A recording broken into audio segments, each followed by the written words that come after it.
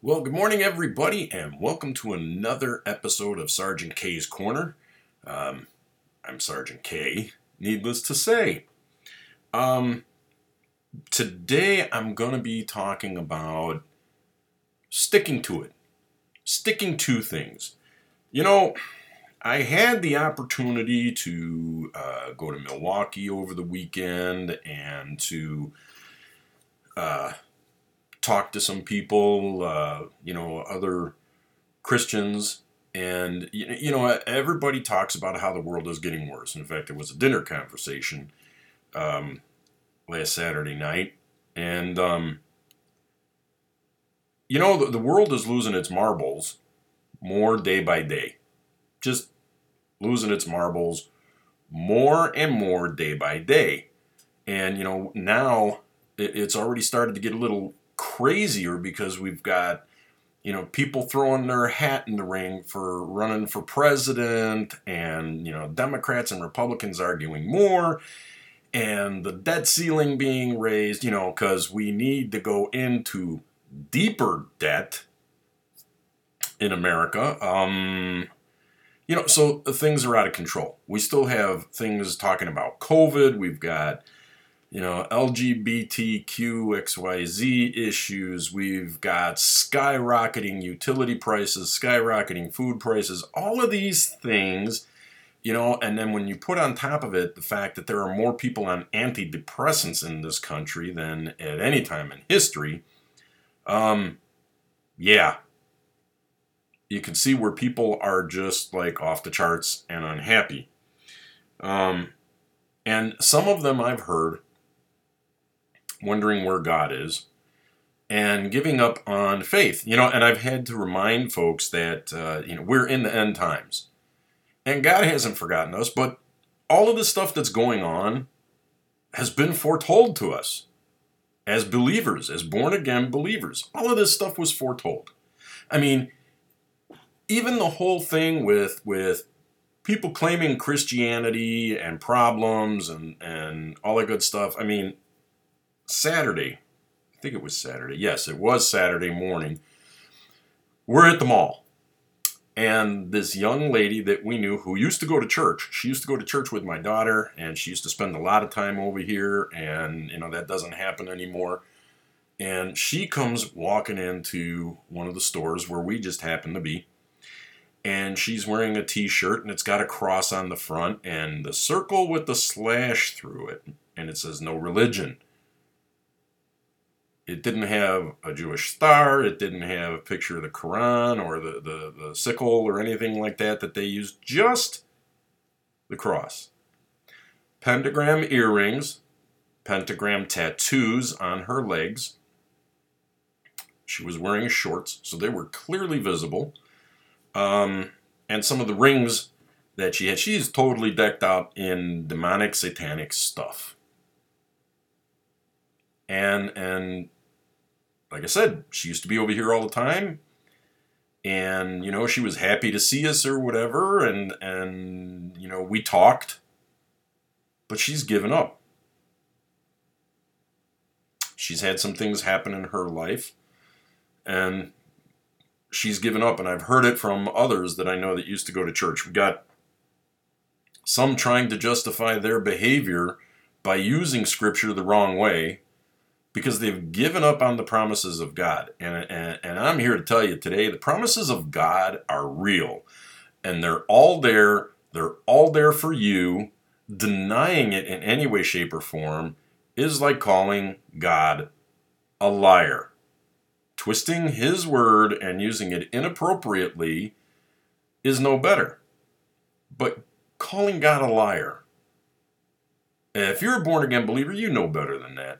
You know better than to try and justify something that you are doing that you should not be doing, or say that you believe in something that you should not be a part of, and twisting scripture to make it fit you. Look, sanctification occurs when you change your mind and you change through the Holy Spirit. The Holy Spirit changes you to conform to God, not God conforming to you. If you're hurt and giving up, or if you've started living the same sex lifestyle, and you're trying to use Scripture to justify it, you can't. God calls it an abomination. He calls it an abomination. So, because people don't want to stick to it or change their life, they give up. They walk away. There's a bazillion and 10 reasons, but it's usually 99.9% of the time a disappointment because, like everything else, man can tell God how to do it better. I just don't think so. So, I've turned to John. John, the 16th chapter. And I'm going to start reading about 31. So it'd be 1631. Actually, 1632. And Jesus, this is Jesus talking, says, "Indeed, the hour is coming, yes, has now come, that you will be scattered, each to his own, and will leave me alone. And yet I am not alone, because the Father is with me." Sometimes when we can all feel alone.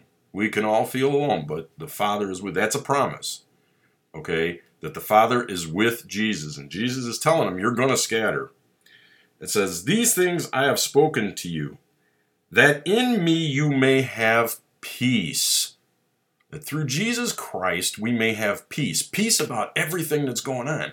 Peace about all the politics that are going on. Peace about the socialism that's trying to ruin the United States. Peace about gasoline prices and grocery prices that are crushing average families. We can have peace about it. In this world you will have tribulation, but be of good cheer. I've overcome the world. Jesus is telling you right straight up front, in this world you're going to have problems. When you become a born-again believer, your problems don't just poof, magically go away. God's not a genie. You don't rub the lamp and everything works out the way you want it to work out. You need to get the mindset that you want your life to improve and that you're going to conform to what God says. And when you do that, all the promises that he makes in the Bible are yours. You just really need to reach out and take them. Many times because people don't get in the Word, they don't know how to reach out and do it. They don't know that they have to reach out and do it. And the Bible tells us that because of lack of knowledge, his people perish. You got to get in the Word. Just going to church Sunday morning and sitting there and sleeping in the church is not going to get you what you need to help you out in life. And in life, there's going to be problems. Why? Because we still live in this broken world. We're not of this world. We're citizens of heaven, but we still live here. We still live in a world where the majority of people are trying to tell God how to be God rather than following. You understand where I'm going with that? We try to tell God, and even some Christians do it, they try to tell God how to be God rather than following and resting in his word and in his arms. If we were so good at it, this world wouldn't be broken in the first place. But we stink. We stink at it. And trying to tell God how to be God is the same as saying, I don't believe you. I don't believe you're God. I don't believe you have this in control. I just don't believe you. I can do this better, so I'm going to do it myself. That's basically what you're saying.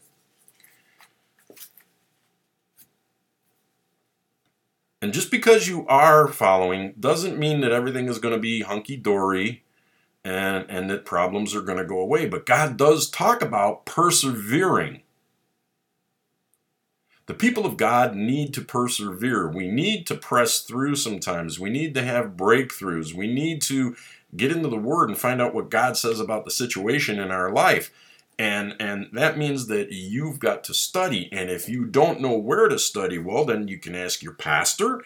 You can look it up. You can ask another brother or sister that maybe has gone through the same thing that you're going through right now and may be able to help you. But I'm going to read some more to you about perseverance. It says, therefore, and I'm reading in Hebrews 10, I'm starting in verse 35. Therefore, do not cast away your confidence, which has great reward. Therefore, don't throw away your commitment, basically, which has a great reward. In other words, persevere.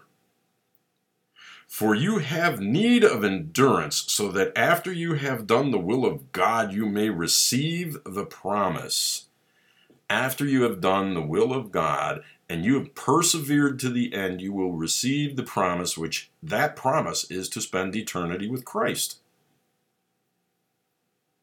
In heaven, walking on streets of gold, attending a feast.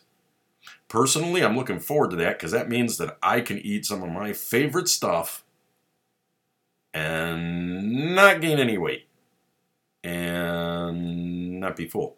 I can just keep on going. And I'm looking at, those little hamburgers that you get in the Chicagoland area. Oh yeah, and pizza and all that good stuff. I'm going to probably end up needing some fruit and things of that type. But it goes on, and here's where I really find it interesting in Hebrews 11:1. Now faith is the substance of things hoped for. Faith is the substance of things hoped for. In other words, you're hoping for something to happen. You're praying.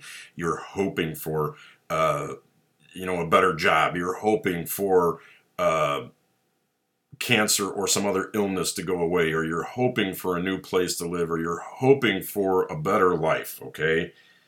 It's the substance of things hoped for, the evidence of things not seen. What is faith? It's the substance of things hoped for and the evidence of things not seen. In other words, something changes, something happens, and the only one that could have done it would have been the Lord. The Holy Spirit didn't leave you there. God blessed you and something happened. That's what faith is. You hope for it. You hope for it. And you persevere and you continue to hope for it. And you pray for it. And you pray for it. And you use the Bible. When you pray, open the scripture up and remind God of His word. You're supposed to do that. That's not being a nag. That's saying, Lord, you're telling me this. And I'm relying on you for this. I'm trying to persevere and live by your word. And this is what you've told me. And all the promises in the Bible are yours. And there's more promises. They try to count them. Some people say there's hundreds. Some people say there's thousands. They try to count them. But let me put it to you this way. There is more in the Word of God than you will ever be able to imagine. And sometimes you can go back and read something that you read once before and get something totally different from it. Totally different from it. And when I say that, I'm not saying something opposite of what you got before, but what I'm saying is it opens up a new revelation to you that you didn't think about before. The Bible tells us God is the same yesterday, today, and forever. He doesn't change. The promises and the love and the things that He wants to give you in this Bible are the same today as they were before Jesus walked on the earth, during when Jesus walked on the earth, and since He walked on the earth. But you got to persevere. You need to hang on to your faith like a pit bull on a bone, and sometimes that's not easy to do. Okay, let's be real about this. Sometimes it's not easy to do. And guess what? In your prayer time, you can ask the Lord, Lord, help me with my unbelief. Help me with my fear, because we know that God has not given us a spirit of fear. And we know that at times, everybody gets a dip in faith. Everybody. Anybody who says that they don't doubt, even John the Baptist doubted. John was the earthly cousin of Jesus. He knew who Jesus was. He was out there, saying, repent, the kingdom of heaven is at hand. He knew he was the precursor. He was the foundation layer, the waymaker before Jesus. He knew that. But he'd been locked up in prison and he was feeling pretty depressed. And even he had a moment of doubt. Everybody does, everybody will. But you repent from that, you get down on your knees, you thank the Lord, you get back into His Word, find out what the Word says about your situation, grab onto it, okay? Grab onto it like a dog who's just found his favorite bone with some really good meat on it. He's not going to let it go, and don't let go of your faith. There's a difference between having a little dip in faith and letting go and walking away from your faith. There's a big difference. So, I hope this helps you. I hope you got something out of this. Get on it. Hang on to it. Remember, Hebrews 10:35, and then Hebrews 11:1. All right? And remember the scripture from Matthew that I read you. Go and check it out. Open your own Bible up and check it out. Don't trust me. Go back and read it. And until next time, God bless you, and we'll talk to you soon. Bye-bye.